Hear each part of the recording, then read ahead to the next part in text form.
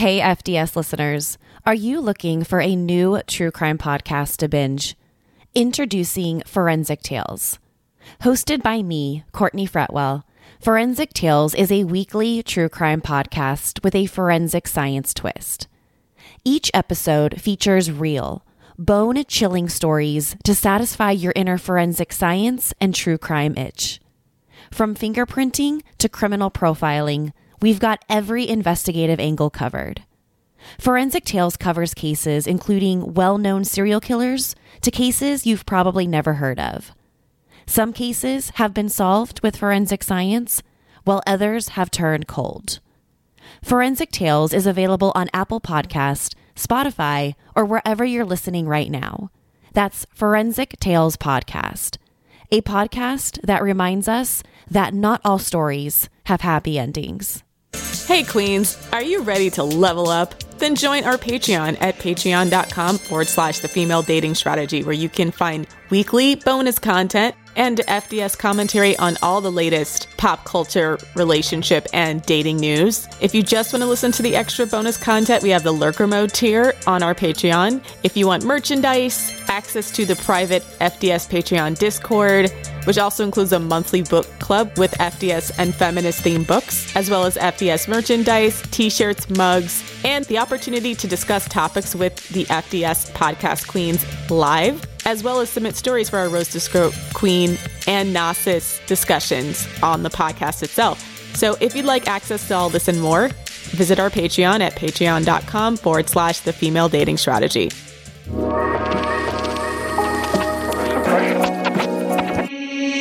What's up, Queens? Welcome to the Female Dating Strategy Podcast, the meanest female-only podcast on the internet. I'm Ro. I'm Lilith. And today we have a very popular radical feminist. She rose to prominence on Twitter and wrote a very, quote, controversial book called Why Women Are Blamed for Everything. She's a chartered psychologist and founder of victimfocus.org.uk, an organization that seeks to eradicate victim blaming and move large systems towards more informed and anti-oppressive ways of working with victimized people. Dr. Jessica Taylor. Thank you for having me. I'm so excited to do this. Honestly, I've been looking forward to this for ages. So have we. I've been looking forward to this for ages, so I'm so glad that you feel the same way. Yeah, I do. You're a highly, highly requested guest. I find myself always just liking and retweeting you out of habit, right? I see a Jess Taylor tweet, I retweet or quote tweet. Automatic. Oh, that makes me feel so much better. Maybe I can figure out what your handle is and then I'll be like, oh, it's you. The first time you liked one of my tweets, I was like, oh my gosh, she noticed me. That's probably because you tweet awesome shit.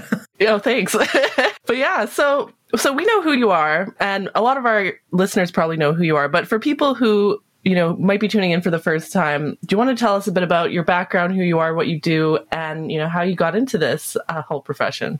Okay. Where do you even start with that? That's massive. It's a big question, I know. Sorry.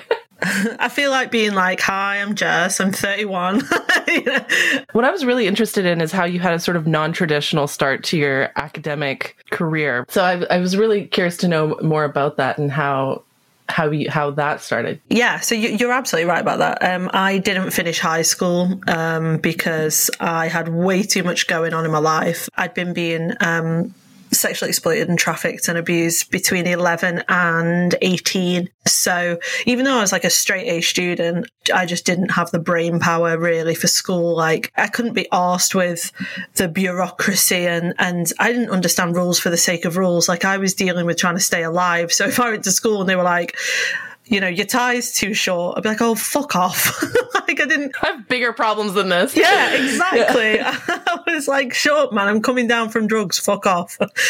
So I had too much going on. So I got in a lot of trouble at school, mainly just through, I guess, not wanting to get involved in, rules and arguments and things like that. So, I still tried really hard because I really, really loved learning, but I just didn't fit in. I was too much of a problem for them. So I also basically was convinced to run away from home and go and move in with this adult guy when I was 15 years old. So I actually left school and left the area I was living in and went and lived with this man. And it meant that, I didn't finish high school. So that means that I couldn't get into a university in a traditional way or anything like that. I got pregnant when I was 16, and then I was beaten up and I had a miscarriage, and then I got pregnant again almost straight away. And then I had a baby when I was 17, just 17. And, you get thrust into that. And I was just sort of like 17 years old with a baby, like, shit,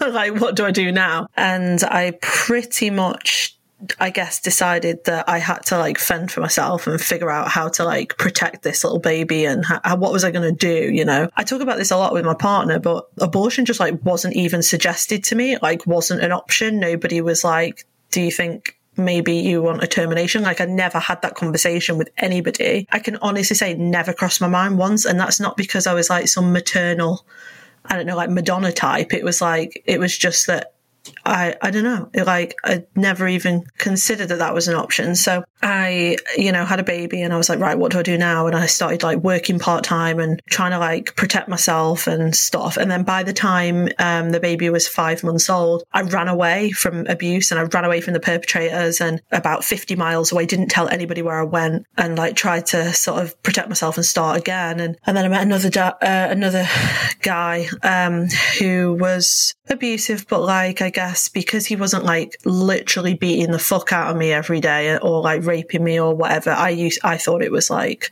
better and that it was like loads safer. And so I thought I was okay. And then I got pregnant again really quick, again, not planned. And then all of a sudden I was like 19 with 2 kids. And I was like, oh my God, like I don't know what I'm going to do. And I had a stroke whilst I was pregnant with the second one when I was 19. And which is why I wear glasses. And then I had a stroke, and then I went into premature labor at 29 weeks pregnant. And then I was in hospital for 5 weeks with like myself and the second baby. And then like I got home and I had this like tiny little premature baby, and I had like a 2-year-old. I was like, what have I done? And I remember just being in the middle of the night and trying to feed this tiny little premature baby and thinking, oh my God, like, what are you going to do with your life? Like, you've now got to support 2 children. What are you going to do? That's basically where my career started. I was like sat in the middle of the night thinking, right, what are you going to do now? And I thought, well, maybe I could start by volunteering somewhere, or maybe I could like build a career somehow. I had no idea how I was going to do any of that. I can't remember, maybe it was around that time that I was out of the wheelchair by then, because I was in a wheelchair for a little bit after the stroke, and then I was on crutches for like 6 months, which was obviously difficult with like two tiny children. It must have been just after that, maybe, because I don't remember going to the interviews on crutches, so I must have been better by then. So I remember going to this interview and them saying, well, you can volunteer, but like we don't really have any opportunities. And they said, we'll ring you if we're interested. And then about a week later, I got a phone call saying, look, there's this role working in a court with women who've been subjected to domestic violence. And like, I don't know if you want to do that. And I was like, yeah, I could probably do that. I was like, just want to help, really. And I remember naively at 19 thinking, oh, I'll be great at that because of everything I've lived through, like I'll know everything there is to know about that. And which is wrong. Like I learned very quickly that was bollocks, and that just because you've lived through something doesn't make you the expert on it. And that just because you know your experience as a woman doesn't mean that you know every woman's experience. But that's definitely what I thought at 19 years old. So I went and did that. And then around that time, there were adverts on the TV saying that, you could go to the Open University if like no other unis had let you in because like you've got no qualifications, or you're older and you've not had that traditional route. And I remember thinking like, maybe I could do that. So I went on the internet and had a look at the website, and I sort of like submitted an application saying that I wanted to do a degree in psychology. And I decided around that time that maybe I wanted to be a psychologist, and maybe I would see whether I was good enough. And I remember being so nervous when I submitted the application, thinking, oh my God, they're just going to like email me back being like, no, fuck off. Like, yeah, you got it. we were only joking on the TV advert. It's not you, love. It was, I got an email back saying that I'd been accepted, which now on reflection makes a lot of sense considering they accept everybody. So yeah, I went and did a degree with the Open University, which is still an accredited degree and everything, like, but you do it part-time and you do it, you know, around kids and work and stuff. And the degree really gave me the confidence that I was actually intelligent enough to do that. And I remembered sort of like how much skill I had still. And I thought, oh, I found this really easy. And then from that, I was volunteering in the courts on a Friday, supporting women who'd been subjected to domestic violence. I was building my experience. I was going on lots of training courses and figuring out, you know, what I was good at and what I wasn't. So it took me nearly 5 years to get my degree part-time, which I thought wasn't too bad considering I was working and I had the kids. And within that 5 years, I was promoted several times and sort of went into more and more senior positions. Nice. Yeah, in the criminal justice system and stuff, which went down like a lead fucking balloon because like I was like, 21 and I was an area manager in the criminal justice system, so which didn't go down very well. I had staff members that I was managing that were like 2 or 3 times my age and they hated me. Wow. Yeah, it was really difficult to deal with. Like one time I remember they just came into my office and they put all of my paperwork through a shredder for a laugh and then sprinkled it all over my desk as like a way of trying to get me to resign. What? Excuse me? Yeah, pardon me. Yeah, I know. Yeah, I know. I remember. I guess the upside of our very fire happy culture in America is that would definitely get you fired in most offices here in the US. Yeah, the one upside. Yeah, 100%. Yeah. But yeah, damn. First of all, when I read your story for the first time, hearing how rapidly promoted you got, I was like, Queen, nice. I don't really know how that happened other than the fact that I have a life policy, which is throw yourself in the deep end and see if you can swim afterwards. And I've sort of done that ever since I was a teenager, basically. And which is that whenever I saw a promotion going, I used to think, I'll apply for that, even if I wasn't good enough for it. Basically, I think like a mediocre man, which is, you know, just have a go. Yeah, no, that's the key to success. It is. So I used to just be like, oh, have a go, see if it works. And if it does, it does. So that's what I used to do. So these promotions kept coming up and I used to think, well, I'll have a go because, you know, why not? And then I kept getting them. Yeah, by the time I was like 23 or 24, I was in senior management in the vulnerable intimidated witness programs in the criminal justice system. So I specialized in homicide, trafficking, sexual and domestic violence. And the majority of all of those victims are women and girls. So like basically I worked with women and girls all day, every day. And then I went and worked in a rape center, took over management of a rape center where I had like 30 or 40 therapists. We provided counselling and focus groups and support groups for women and girls who've been raped and abused. And I was probably about like 24 or 25 then. And then I, again, decided to just like cheekily apply for a PhD with no master's degree because I thought I can talk my way into that because I can talk my way into anything, frankly. So I thought I'll have a go and see whether that works. I applied to like a top university thinking, you know, what are the chances really, but I'll have a go. So I applied to a top university for a PhD in forensic psychology when I must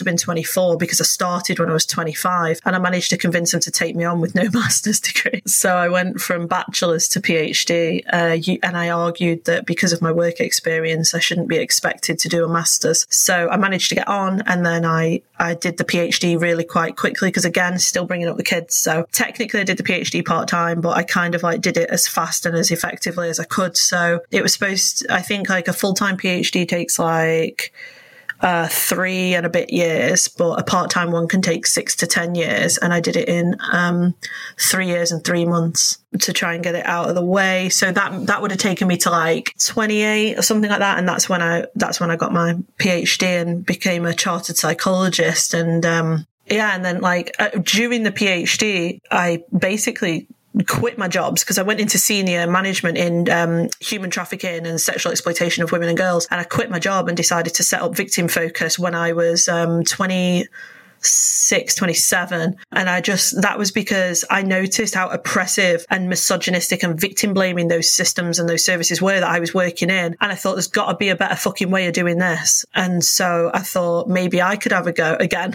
Maybe I could have a go and make it better. And yeah, we've just grown from there really. So we're a team of 17 women at the moment and we're just gone out to recruitment. I'm recruiting another 10 next month. That's amazing. And then the whole thing with the books is just another level of just a wild ride of life, basically. Oh, yeah, because Ro wanted to ask about that. Yeah, I wanted to ask because I read a tweet thread you did a while ago where you were talking about how your haters basically were your motivators and the people that put you on the map as far as a radical feminist author, which I thought was very similar to female dating strategies, right? So I thought you could talk a little bit to that. About how your haters made you famous, basically. Yeah, to be honest with you, right, I would take great pleasure in sitting here and shouting them all out and saying thank you, because they crack me up. I actually find it really, really funny that they must watch me through gritted teeth. I find that dead funny. It proper tickles me every day. It's just fucking really funny. But there's been several attempts to properly destroy me that have backfired on every single person that's done them so far. And it's generally like men's rights activists or anti-feminist sort of organisations. Sometimes like alt-right groups have done it. I've had academics do it, just academics that have like shut her up, she's too mouthy. I've had that sort of thing as well. But I've had a couple times where it was fairly minor that meant that I think I was resilient enough. I hate that word actually, but I guess I endured, because I don't like resilience, I prefer endurance. Like I was able to endure what happened around the book, which is how the book blew up, was that, you know, I wrote Why Women Are Blamed for Everything thinking I was going to sell fucking 50 copies or something. And, you know, I would have been dead proud of that. Honestly, I would. And I only ordered fucking 50 or something anyway. Self-published it and like got a printer to print some out for me. And I was dead proud of it. And it's a good book. I've read it. I liked it a lot. Yeah, I'm glad it blew up. Thank you. It's actually a bit of a like, I saw somebody online trashing it, being like, this is like a PhD thesis hybrid book. And I was like, yeah, no shit. Well, yeah, that's what it is. It literally says that. It's like, oh, well done. Very observant. So, yeah, it was... what happened, it was the press had ran a story basically that I'd self-published this book, and I somehow, my picture and all my contact details got shared on some like forum of like MRA's alt-right group. I don't know exactly where it went, but I just woke up one day to thousands and thousands of messages and comments and emails and just comments on every picture of me on my social media, on my Facebook, on my Twitter, on my Instagram. Every single platform was getting raided, and it was just overwhelming. I'd never had any. I have had one like instance of it being that bad, but not as intense as that. So it was like probably, I think it was like 10,000, just under 10 or just over 10,000 rape and death threats and like really, really like abusive comments in about the space of 5 days. Over a book. Yeah. And do you know the best bit about that? It wasn't even over the book. It was over a picture of me holding the book. And that's all it was. That's all that had caused it. So it was really, really bad. Like some of it was really, really bad. It was so violent. Some of the death threats and the rape threats I got was so graphic. And then my computer got hacked. So on the 5th day, my IT all got hacked and some dude took over my computer to like intimidate me and stuff. Yeah, it was pretty bad. It was pretty scary. The police took all my IT and was like investigating it for ages. But anyway, so like what had happened was then I had tweeted about what was happening, and then the mainstream press picked up and it was like, you know, author of new feminist book gets like 10,000 rape and death threats in a week or whatever. And then because of that and because it went massive, the book that I had self-published sold 10,000 copies in 6 weeks. Queen. Nice. Which is like, I didn't realize that was a lot because I thought that people sold millions of books. That's not, by the way, that's not true. Like I thought that that's what happened when people were successful authors. I thought they sold like millions of copies, but they don't. And so 10,000 is actually like very, very high for books, especially for non-fiction book sales. Especially for your first book, yeah. Yeah, and especially considering that they all got fucking delivered to my living room. Really? Seriously? Yeah, because I hadn't thought it through. Didn't have a warehouse or anything, yeah. Yeah, no, I didn't have, yeah, exactly. I didn't have any facilities. I didn't have an agent. I didn't have a publisher. I didn't have a distributor. So I ordered the books to try and keep up with the orders that were coming through my website, and I just didn't think it through. I did not mentally sort of picture what 10,000 books looks like, but it's a lot. It's a lot of books. Yeah. So they turned up on the driveway, and this man in this huge lorry pulled up on my street And he said to me, is this the right address? And I was like, yeah. And he said, I usually deliver these to warehouses. And I was like, oh. And then he said, you realise they're on crates? And I was like, no. And then he got a little like forklift truck out and started like getting them off the lorry and just putting them on my drive. And I was like, oh shit. And I've got pictures of this. I'll send you some pictures of me standing on the drive with crates and crates, like higher than me, of books. What did I get myself into? Yeah. Yeah. And I was like, shit. And then me and Jamie and her mom then had to take them all into the house, box by box by box. And it was like raining and we were like, shit, get them in. Like rain was coming down. So we had to take them in the house. And then once we'd filled up the whole dining room, the whole living room and the hallway and the stairs, then we just stood in the house looking at them like, oh my God, now we have to pack them and ship them. Because we had no help. So, and it was lockdown. We were in lockdown when this happened. It was April 2020. So this is recent. This was like 2 years ago. Yeah, and then, so we were like trying to ship all these books, right? Also, I had made a very stupid decision of telling everybody that if they ordered the book, I'd sign them. Oh no. So I had to sign 10,000 books. And, I'm glad you follow through on your promises. Yeah, I absolutely do. But also I did get to the point where I was like delirious filling them out. So I can honestly say that if anybody out there has got a first edition of those first 10,000 that I signed, loads of them have got rude messages in and jokes because I got bored. So I started, instead of signing them, I started writing funny shit in them instead. That's a collector's item at that point, really. One day it might be. Can you imagine? Putting it in a museum or something, yeah. But yeah, so then like loads of celebrities started reading the book, right? Probably because they'd seen it in the press. And I started getting like phone calls and like emails, DMs on Twitter from like really, really famous people. I thought I was being trolled at first. And then I realized it was real over a period of days. And I spoke to some incredible people that like, I literally was like, just like my jaw open the whole time. And it just like continued to get big. And then like JK Rowling contacted me and offered me some help, and she was like, you're obviously overwhelmed and you've sold 10,000 books. And she was like, where is your agent? I was like, I don't have a fucking agent. I don't know what an agent is. And she was like, well, what about your publicist? I was like, well, I don't know what a publicist is, Joe. And then she was like, well, who's distributing all your books? I was like, me, my wife and her mum. And she was like, you are joking. I was like, nope, not joking. So she said, like, let me like hook you up with some people and that'll help you. So that's how I got an agent. So me and Joe have the same agent. That is amazing. That, first of all, I'm a J.K. Rowling super fan. Secondly, I don't know how, I'm sorry, I'm like still processing that information. Just, that's amazing. Yeah, she like descended down from the heavens like a fairy godmother. Let me welcome you into the wonderful world of publishing. Yeah, pretty much is what happened. It was like it was a pretty big shock. Like, I can't describe it any other way. I was just in shock like the whole time. But she was like, let me set you up with my agent and you can have a chat with them. And if you like each other, maybe you could work together. And I was like, thank you. And then I met my agent and they were like awesome. And, they're still awesome. And I've been with them for 2 years and they helped me sign a multi-book deal with a great publisher. And I love my publisher too. And they like totally don't control what I write at all. They're like, their policy is, Jess, if you can evidence it, you back it up and you can argue it well, write what you fucking like. And I'm like, yes, leave me to it. Nice. Yeah. I love that. So they basically republished Why Women Are Blamed for Everything and took over all my distribution and stuff, so I didn't have to do it. And then I wrote Sexy But Psycho, which is the one that's due out next week. And which I also love. I've read the first 4 chapters. Thanks for the sneak peek, by the way. And I'm riveted. I'm hanging off your every word. I wanted to finish it before we interviewed you, but I'm on chapter 5 right now. And so, yeah, let's talk about that too, because wow, both of your books are just complete paradigm shifts for me. That's what I'm trying to do. So I'm glad.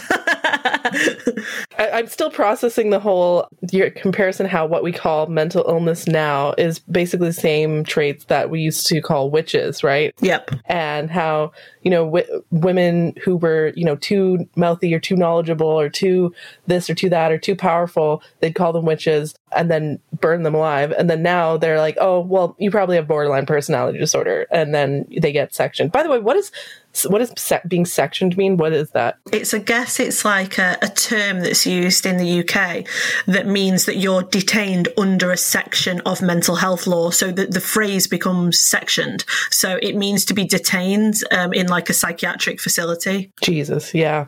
I don't even know where to begin with that, because it's just so wild to me that even just the fact that like a woman being lesbian or bisexual is considered a trait associated with BPD, or like, oh, you have an unstable identity and so on. And that was something happening as recently as 2019. Sorry, bro, go ahead. I want to talk about our first book and then maybe transition to the second book, since we were just talking about the frenzy about her trying to like distribute it. So the first book, you really start to outline how society creates these like multi-layer systems in which blame women for their own victimization. So could you give us like an overview of the book and then talk about how that's integral with your work with victim focus? Yeah, sure. So Why Women Are Blamed for Everything was like my space to kind of demonstrate that all victim blaming of women and girls is deliberate, it's multi-layered, and that it is supported, colluded with, and encouraged at every level of society. So that, you know, sometimes you hear people saying things like, oh, victim blaming, it's the media's fault. And like, yeah, it is, but it's not just the media, because law enforcement support it, and so does education, and so does health, and so does the family network, and so does religion, and so does culture and tradition. It's sort of like if you cut one head off, another one grows back. You've got like, you can't just solve victim blaming of women and girls by being like, oh, it's the headline's fault, because it just isn't. It doesn't work like that. But when I was studying, it very much is written like that. So the psychological literature is written like, oh, this is the reason for victim blaming and this is how we solve it. But like every time I read more and more and more and more, I just thought, no, it's not one reason, it's several, because misogyny is like omnipresent. Like it's everywhere, you know, so it seeps into every single system. Equally as like present is the defense of men and defense of male perpetrators and male violence. So when you put those things together, you get this like constant culture of victim blaming that exists in every country in the world. You know, there's victim blaming language in every language spoken in the world. So like the book was my space to sort of lay that out and say, you know, women are blamed for everything. And the reason for the title was that at one point in my studies, I found so much evidence that you could take anything about that woman and use it to blame her. Like if she's too pretty, that's her fault. If she's not pretty enough, that's her fault. If she's thin, it's her fault. If she's seen as overweight, that's her fault. Like, you know, for being subjected to male violence, like there's just nothing really that protects you from victim blaming at all. And then the impact on your own well-being and your understanding of yourself is that as a woman or girl, we are very likely by the time we're like even 11 or 12 years old to blame ourselves when we're subjected to abuse, oppression and violence, because, you know, we're in a society that teaches us that that's the case. So the book is like chapter by chapter, like different topics and different ways that victim blaming of women and girls happens, with all the evidence that I've collected over the years and like my PhD and things that I learned from working in sexual exploitation and human trafficking, things that I learned from working in the criminal justice system, the interviews that I did with women who were blamed for sexual violence, and then the interviews that I did with the professionals that work with women in women's services. I think I'll always be proud of that book. Sometimes I think I would like to rewrite it so that it's less structured like my thesis was, but I'm still like super proud of it. And I know that it's now like required reading on loads of degrees and masters and doctoral programs. I know that students use it in their essays and their exams, and psychologists use it, social workers use it, police officers use it, and it's become like a real source of information and facts. So yeah, for me, it meant that I could also present some of my ideas around integrated models of victim blaming, my like hierarchy model of like, you know, because I believe that there's a hierarchy of victims, like of women, that you have to hit a certain standard to like even be taken seriously by society or the police or whatever. And the thing is, that standard is so fucking high that like nobody hits it. Oh, and it shapeshifts. That was something that we kind of accidentally discovered with FDS as well, is that we just you end up in such a small, tiny little corner and a small range of existence that you're allowed to have and not be victim blamed, that you just sort of realize, oh, well, none of this matters, so I can just do whatever I want. It almost like, I feel like FDS just kind of came out on the other side, where we realize like, oh, if we're always going to be blamed for violence that happens on dates, if a guy like leaves you after you're married, if you become a single mother, then you might as well take all of that knowledge. Just ask for whatever you want. Yeah. Ask for whatever you want, and then start making demands commensurate with the things that they say are the problem that's causing you to be victimized, right? Because if men say things like, well, you should have thought about how much the father your child made before you had a kid with him, and that's why you're a broke single mother, then it's like, okay, well, then you guys got to pay for dates, or you have to do this, or like, we're going to look at your finances before we go on a date, or something like that. And they hate that. But I'm like, well, if we're going to be blamed for it, then why wouldn't you put some kind of system in place to make sure that you're not going to be a victim, since it's going to be our fault when it happens? But they have like the shocked Pikachu face. Or they blame women, like if they're abused, they're like, oh, it's because you chose the wrong man. You chose a guy who's like a Chad or an alpha or whatever. And then we go, okay, so we're going to establish a rigorous vetting process, and we're going to ruthlessly eliminate men who don't meet our standards. We're going to raise our standards way the fuck higher, and not put up with any shit and walk away at the first sign of disrespect. And they're like, no, not like that, you know? And they're like, no, not like that. They get so mad that when women realize that the game is rigged against us, and that we start playing the game differently. And that it's like you can't win as a woman, right? If you have high standards, oh, your standards are too high and too unrealistic. If you don't have high enough standards, something bad happens to you, oh, well, it's your fault for having standards that aren't high enough, right?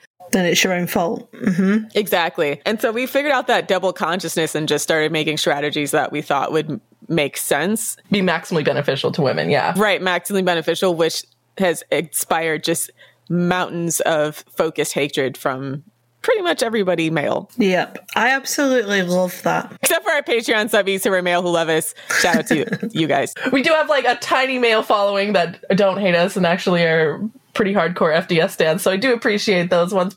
Hey Queens, do you want a gadget-free activity that not only helps you rest, but trains your brain as well? Then you need a Unidragon puzzle. Unidragon puzzles are wooden puzzles that are gorgeously painted. The pieces are unique and challenging, and the finished product is so pretty it can double as wall decor. You can also do this puzzle with friends and family. It's a great collaborative activity. In addition to the variety of puzzles, a Unidragon puzzle also comes with other fantastic benefits. As queens, our beauty sleep is extremely important, and one of the best ways to ensure that we get a good night's sleep is to keep our phone and computer screens away from our bed. This is where the puzzle comes in. A Unidragon puzzle is a perfect alternative to gadgets, as they can help you to relax and unwind so you can get your beauty sleep. All while learning analytical skills that you can use in your daily life. So check out Unidragon puzzles and get 10% off with discount code FDS. That's unidragon.com with discount code FDS for 10% off. Happy puzzling, queens. This message was brought to you by this episode's sponsor, unidragon.com. Back to the show.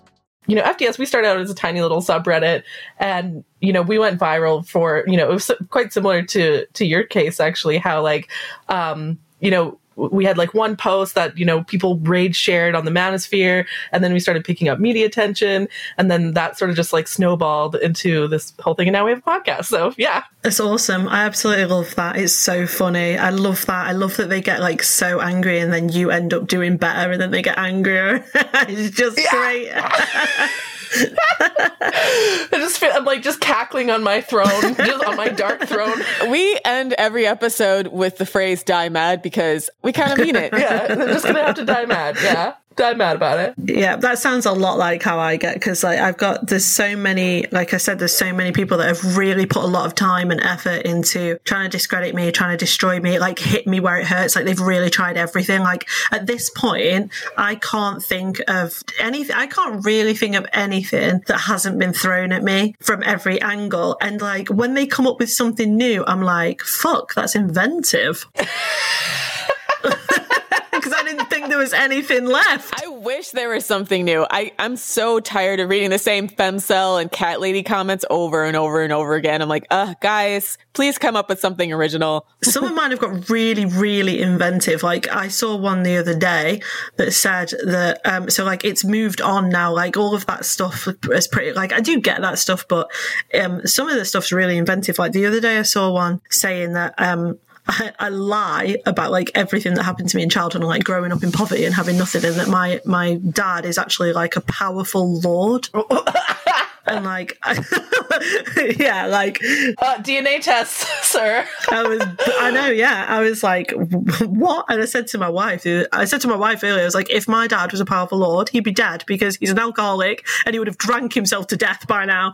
So there was that one. And then I saw one the other day saying that I was, what's it called? A Scientologist. What? I know. I don't even like, I don't know anything about it. My favorite ones are the ones that are like factually incorrect though. Like I've seen some tweets that are like, oh, Dr. Jess Taylor is just like a bitter, childless femcel. You know, she's just mad because she's single. I'm like, you do realize she's like married with children, right? And has like a whole adorable family of pets and stuff. And her life seems pretty great. Like a lot of these guys, when they say, oh, you're just a bitter femcel, those guys are almost always bitter incels themselves. And they're just projecting their own shit. Yeah. They don't even know what we look like, but they attack our looks, right? I don't know. They're just so misogynistic and they think that a woman's value is only in her looks. And so they'll just attack that even if they have no idea what she looks like. It's such bullshit. Yeah, that's so true. And also, like, I mean, obviously people know what I look like, but I don't get bored of like the whole, I don't know, I'll put something up, like a really considered argument about, I don't know, some issue in society. And then a man will be like, yeah, well,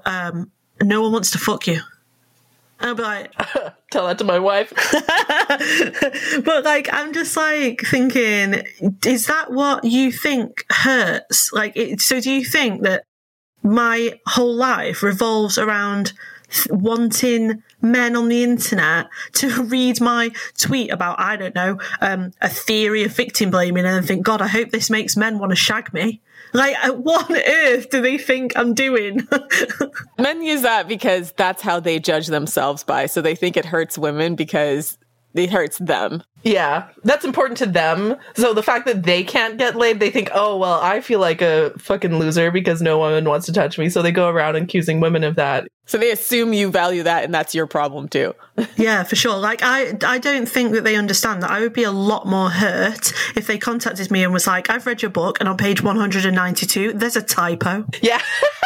I would be fucking distraught. Yeah, there's actually some things that if our critics attacked me for that I know that would actually destroy me, but so far I've never heard a single one of them actually say, I'm going to keep that to myself. But like, there are certain things that people could criticize me for that would destroy me, but I've yet to hear them. And so that's why I kind of chuckle to myself. Yeah. But I wanted to ask you, because you know what's weird? So there's a certain segment on Twitter that of RadFem Twitter that says that FDS engages in victim blaming because we teach women about like spotting red flags. They think the entire premise of like vetting men is inherently victim blaming. And so like, of course we would never like, if a woman was abused, we'd never be like, oh, she should have vetted him better. We would never say something like that. It's more of like a proactive, like preventative kind of, but I wanted to know, what are your thoughts? Like, I want to know from the expert herself, like, is it victim blaming to learn about how to spot red flags? Okay, so my view on that is similar to the way that you've described it. So I have some caveats. So the first is, if this is a conversation between two equal women, just talking about the signs in men that make them feel uncomfortable and how to like respond to them or spot them or whatever, then I don't feel that that's victim blaming. But if that was a person in power, if that was law enforcement, or if that was, you know, a teacher or a social worker being like, you need to spot these red flags, why don't you keep spotting them? You know, you're putting yourself at risk by not spotting them and escaping these perps, then yeah, I have a fucking problem with it. So like, and then the other thing about that is what you just said, is that I think it goes into victim blaming at the moment when someone goes, well, why didn't you notice the red flags? Like, that for me is a problem. Like, so I talk about it myself. Like, I put a tweet up the other day being like, you know, I know what it was. I said, like, if you are with a man who tells you that all of his exes are psycho and all of his exes are liars and jealous and don't listen to anything my exes say because they're all fucking jealous and you know, they just want to split us up. I was like, red fucking flag. Like, that is a big problem, you know. So I'm not saying you know, and then if you're with a dude like that, it's your own fault, because that's a huge leap. I'm just pointing out the red flag in him. If, however, I was putting a message up being like, you know, and if you don't spot this and you choose to stay with him, then you're the problem, then yeah, I think that's victim blaming. So I wanted to follow up with that, because sometimes we do call women pick-me's for perpetuating what we think are systems of patriarchy and more or less knowingly doing it. When do you think someone crosses over from victim to victimizer, even if they're female? Because there are women who, they're, I want to call them handmaidens, but I remember there was this whole plate shaming controversy on Twitter about women being like, if you don't fix your man a plate during Thanksgiving or Christmas, then he has a right to divorce you. Another woman will. Exactly. Like there's stuff like that where you're like, I don't want to blame them for the messages that they received as a kid that make them believe this kind of stuff, but they also voluntarily got on Twitter and decided to shame other women for not doing something what we'd call pick me, right? Yeah, I see what you're saying. So how do you reconcile those two ideas? See,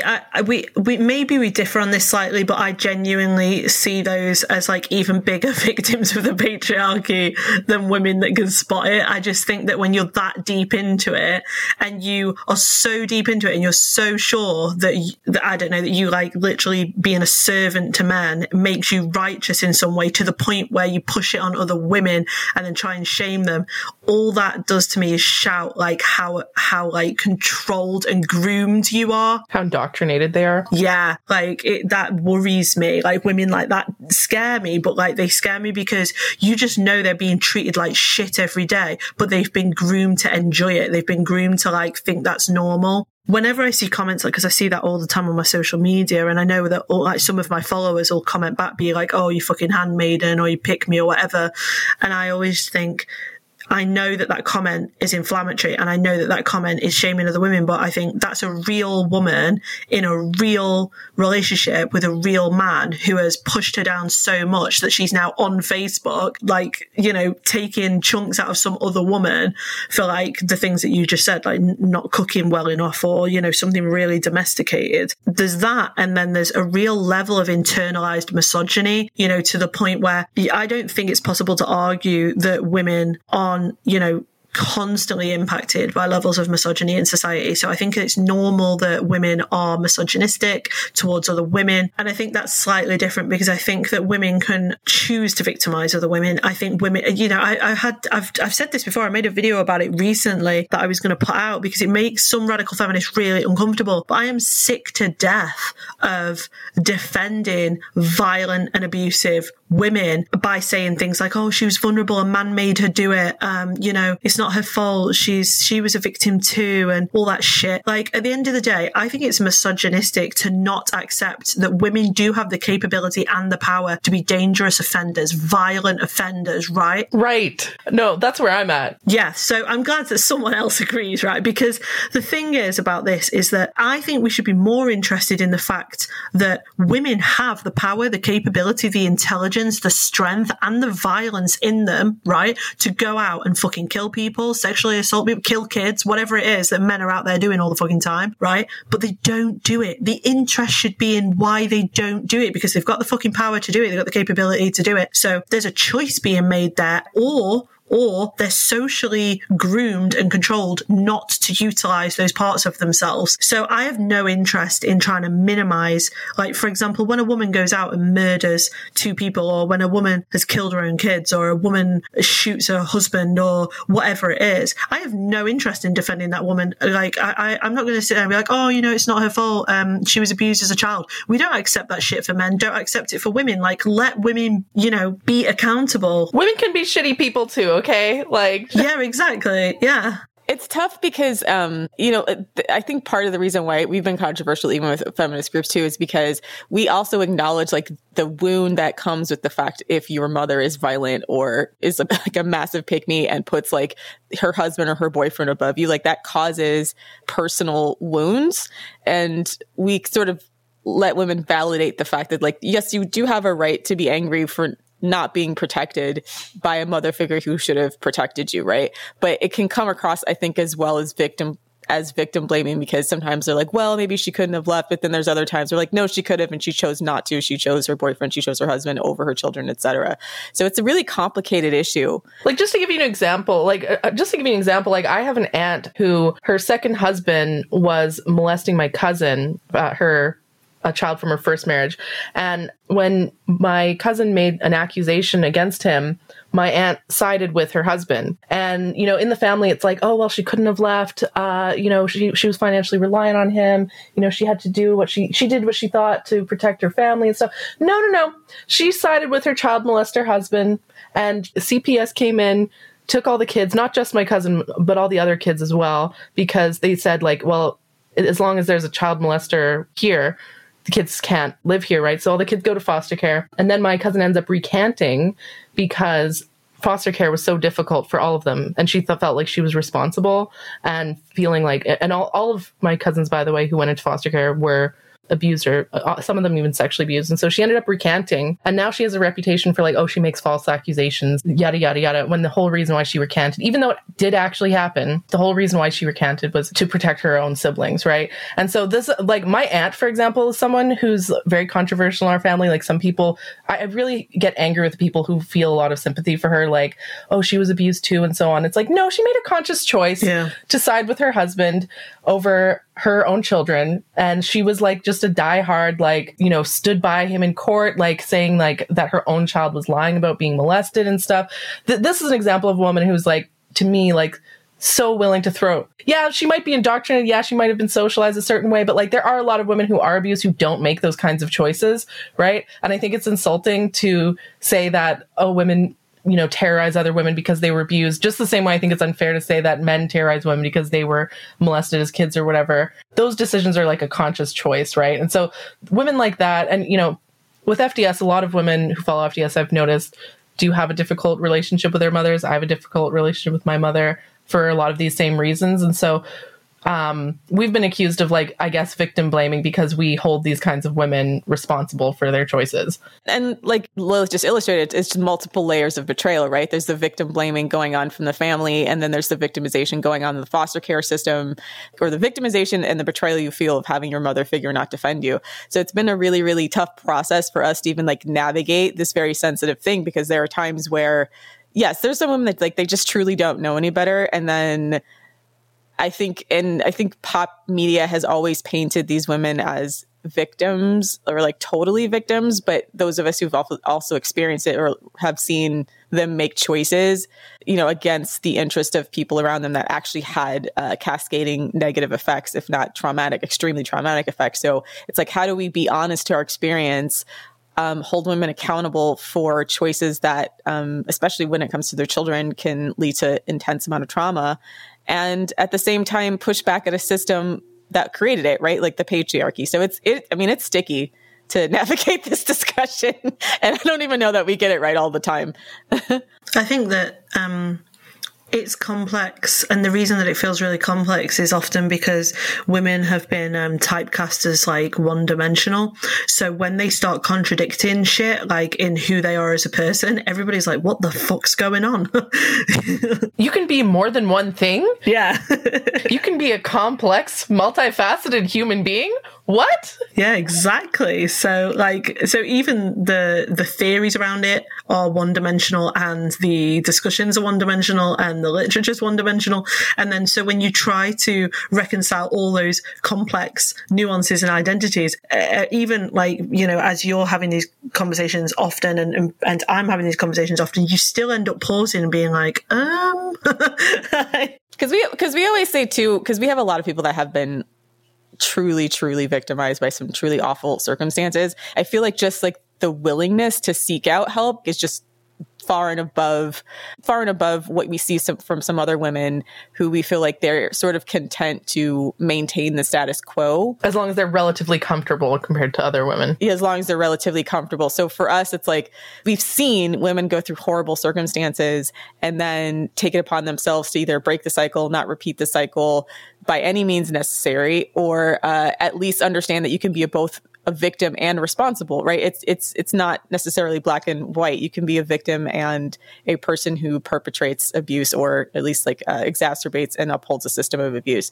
So we've sort of reconciled it with the idea that you can do both, and that, you know, your responsibility is to do your best, and your responsibility is to seek out strategies to better things. And that if you don't do that, then you're sort of tacitly accepting the way things are. I think it depends. There's some of this, I don't know, there's some of what you say It would depend on the individual circumstance, because the way that you've just described that, I can think of cases where women have been definitely seen like that, and then when you scratch the surface, they're actually absolutely terrified for their lives. So they'll stay there forever because they know that if they leave, he will never leave them. Like he will destroy them, and he will take great pleasure in it for the next 2 months or 20 years. But like, I also, as I said, and I stand by it, that I know that there are women, and I've met women like it, and I'm still like, some of the things that even have happened to me in my life have been women who have done that and made choices to do so. And you could technically argue that they're all victims of oppression and patriarchy, and then therefore you could then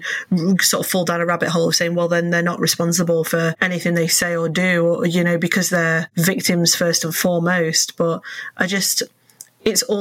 I think it's all context driven. I think it's all based on individual examples and individual, I guess, details of each situation. But I think in the majority of cases, if we were talking about women who can't or don't leave abuse, I mean, I've worked with thousands of women in the last 12 years, and in the vast majority of cases, it doesn't matter what resources you think that woman has, whether that's psychological resources, financial resources, or whatever. Even if they look comfortable and privileged, they are either so downtrodden by the abuse that they have absolutely no strength to do it. Like, it's too much, so they stay there. Or sometimes it's that they know that that perpetrator is going to fucking kill them, or is going to make their life hell, or knows stuff about them that no one else knows, and will go and tell their family or tell their workplace, or will destroy their lives or their reputation or their business or whatever. So they stay. And then in other cases, they stay out of guilt. In some cases, they stay out of shame or cultural norms. Or in some cases, they stay for religious reasons. Like, they believe that if they leave their marriage or their relationship, they'll live in sin. There's just so many ways you can keep a woman in those situations, to the point where they actually become indoctrinated and they accept these things to be real about themselves and about other women. The other thing that happens, I think, is that there's a level of psychological safety you can afford to yourself by convincing yourself that you are actually not being abused and you're fine, and that it's other women with the problem, and you don't need to get out, and that, you know, the women around you are jealous, or they're causing problems for you, or they're lying about your spouse or whatever it is, because it's a defense mechanism for you psychologically to convince yourself that it's everybody else with the problem, and that your relationship is absolutely fine, and that, you know, you're not really being abused, you're in total control. Because I mean, I've worked with teenage girls that were being trafficked and bought and sold and raped and were being threatened with their lives all the time, and you sit them down and say, you know, we need to help you get out. We're going to help you escape. And they're like, escape what?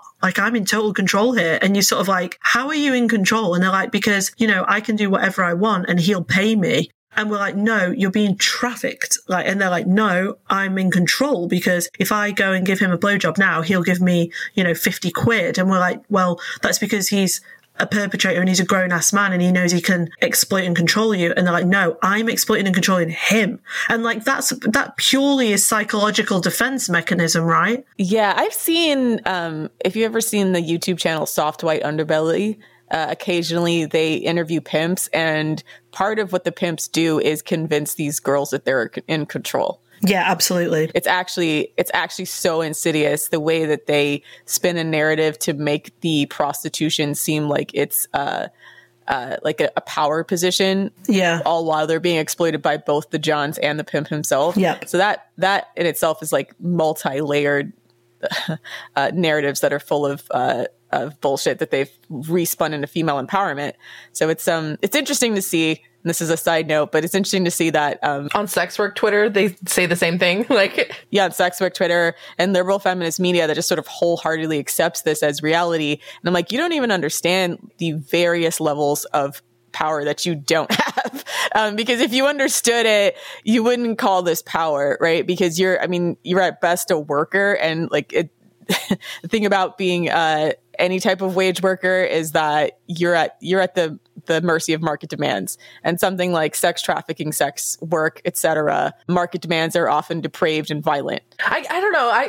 I just have very little patience for lying. And so when I see women go online and talk about like, oh, I'm actually in the power position, or, sex workers are in the power position. They're actually exploiting the men, even if they're saying it as a psychological defense mechanism.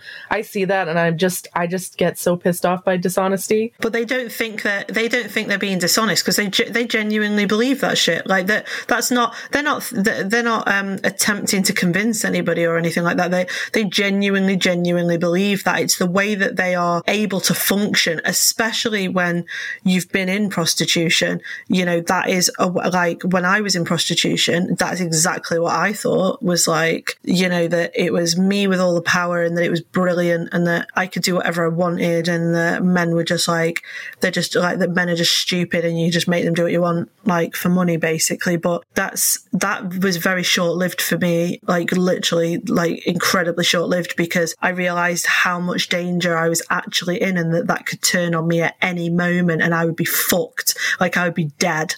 And once that had got in my head, I couldn't stop thinking about it, and then I didn't ever do it again. And it was like, I was very lucky, because my life path could have been very different if I didn't get out really early, which is what I did. It's enough for me, even the memories of it is enough for me to know that in every situation I was in, I had absolutely no power whatsoever, but I definitely convinced myself that I did. Like, absolutely I did. I thought I did. I would, if you would have asked me when I was 18, I would have told you that I'm in total power and this is brilliant, and who the fuck are you to tell me what to do?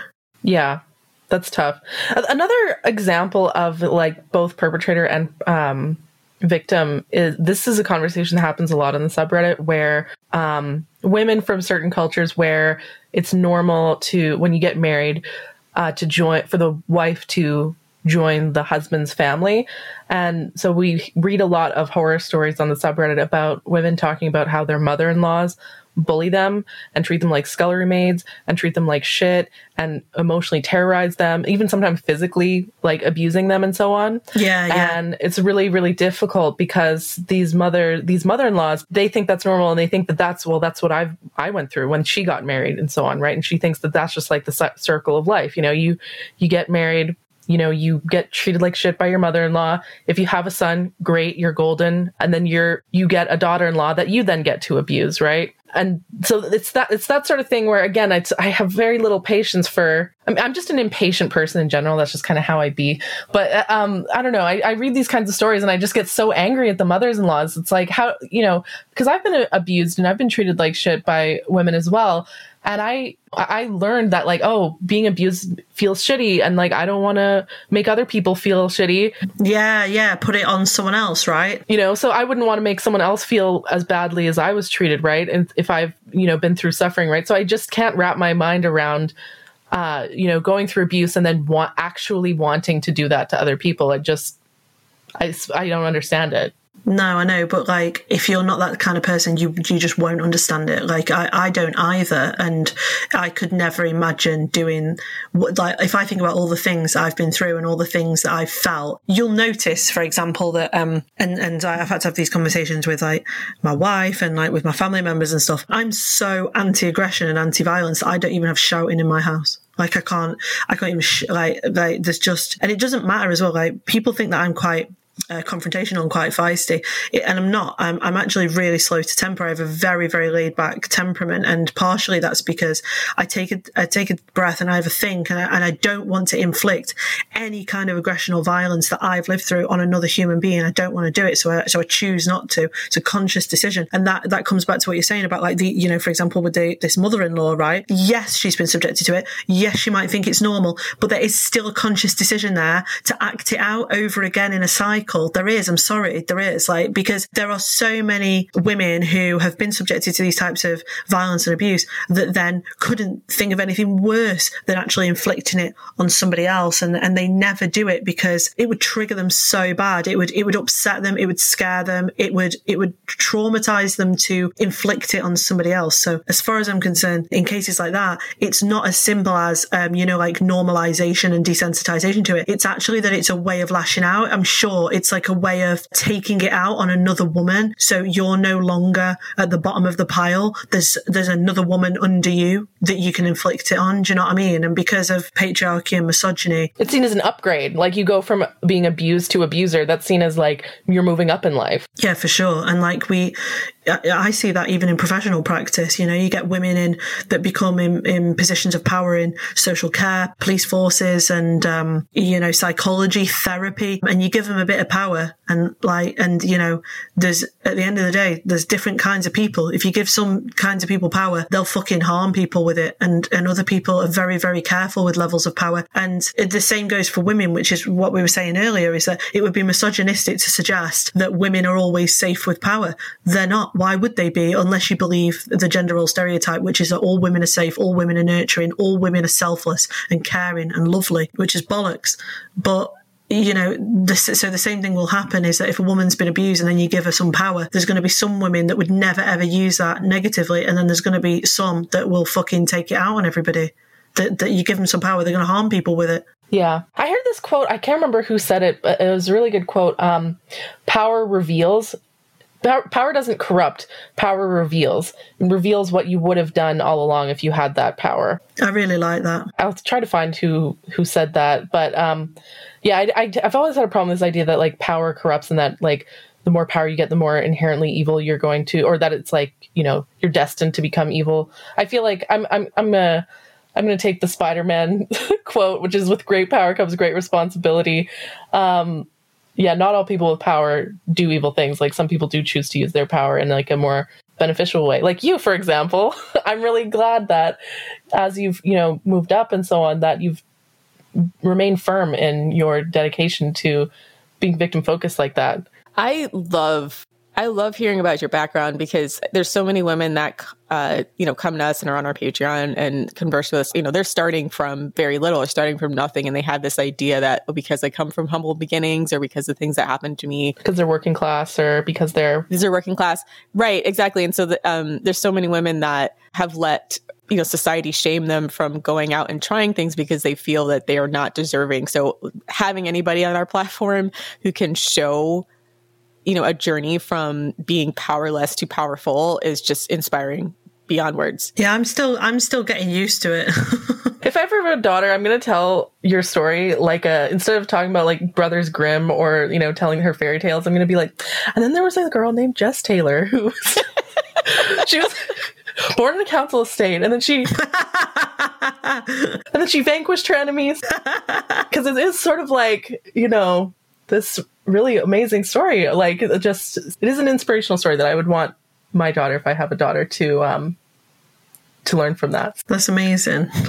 So let's talk about your next book, Sexy But Psycho. How the patriarchy uses women's trauma against them. This might actually be the most important thing that I'll ever write. So what I need you to do now is go and pre-order this book. And that's my plea to you. Go and pre-order it, because I need it to get into the bestsellers list in a couple of weeks' time. So we only have until the 10th of March to pre-order it.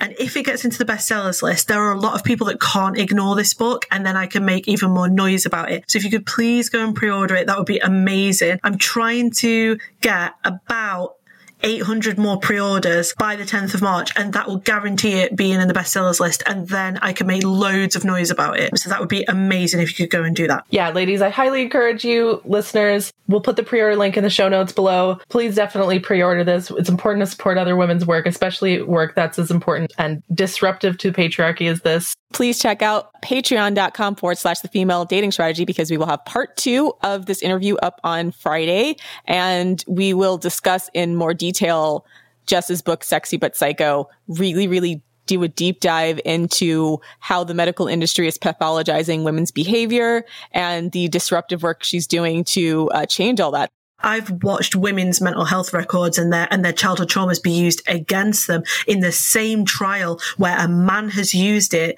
to get off on the charge of attacking that woman. And you're like, how can that possibly be? Because that judge has just sat there and watched somebody go, oh, you know, she's got childhood trauma and she's mentally ill, and that's why we shouldn't listen to her because she's a fucking liar. And then the man has stood up and been like, I didn't do it, and I've got childhood trauma and my mental health is really bad. And the judge has gone, oh, that's terrible. terrible mate. No, apparently that means he's telling the truth. So please check that out. You can also follow us on Twitter at FemDatStrat and on our Instagram page at _the female dating strategy. Thanks for listening, queens. And for all you scrotes out there, you're full of the devil. Die mad.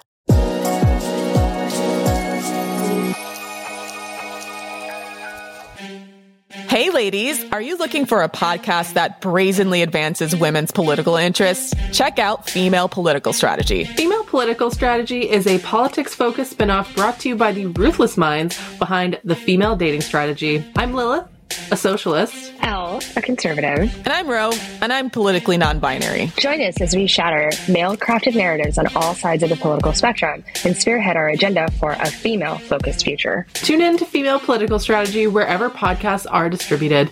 You can also find us on Twitter at Female Political. Until next time, Team Female.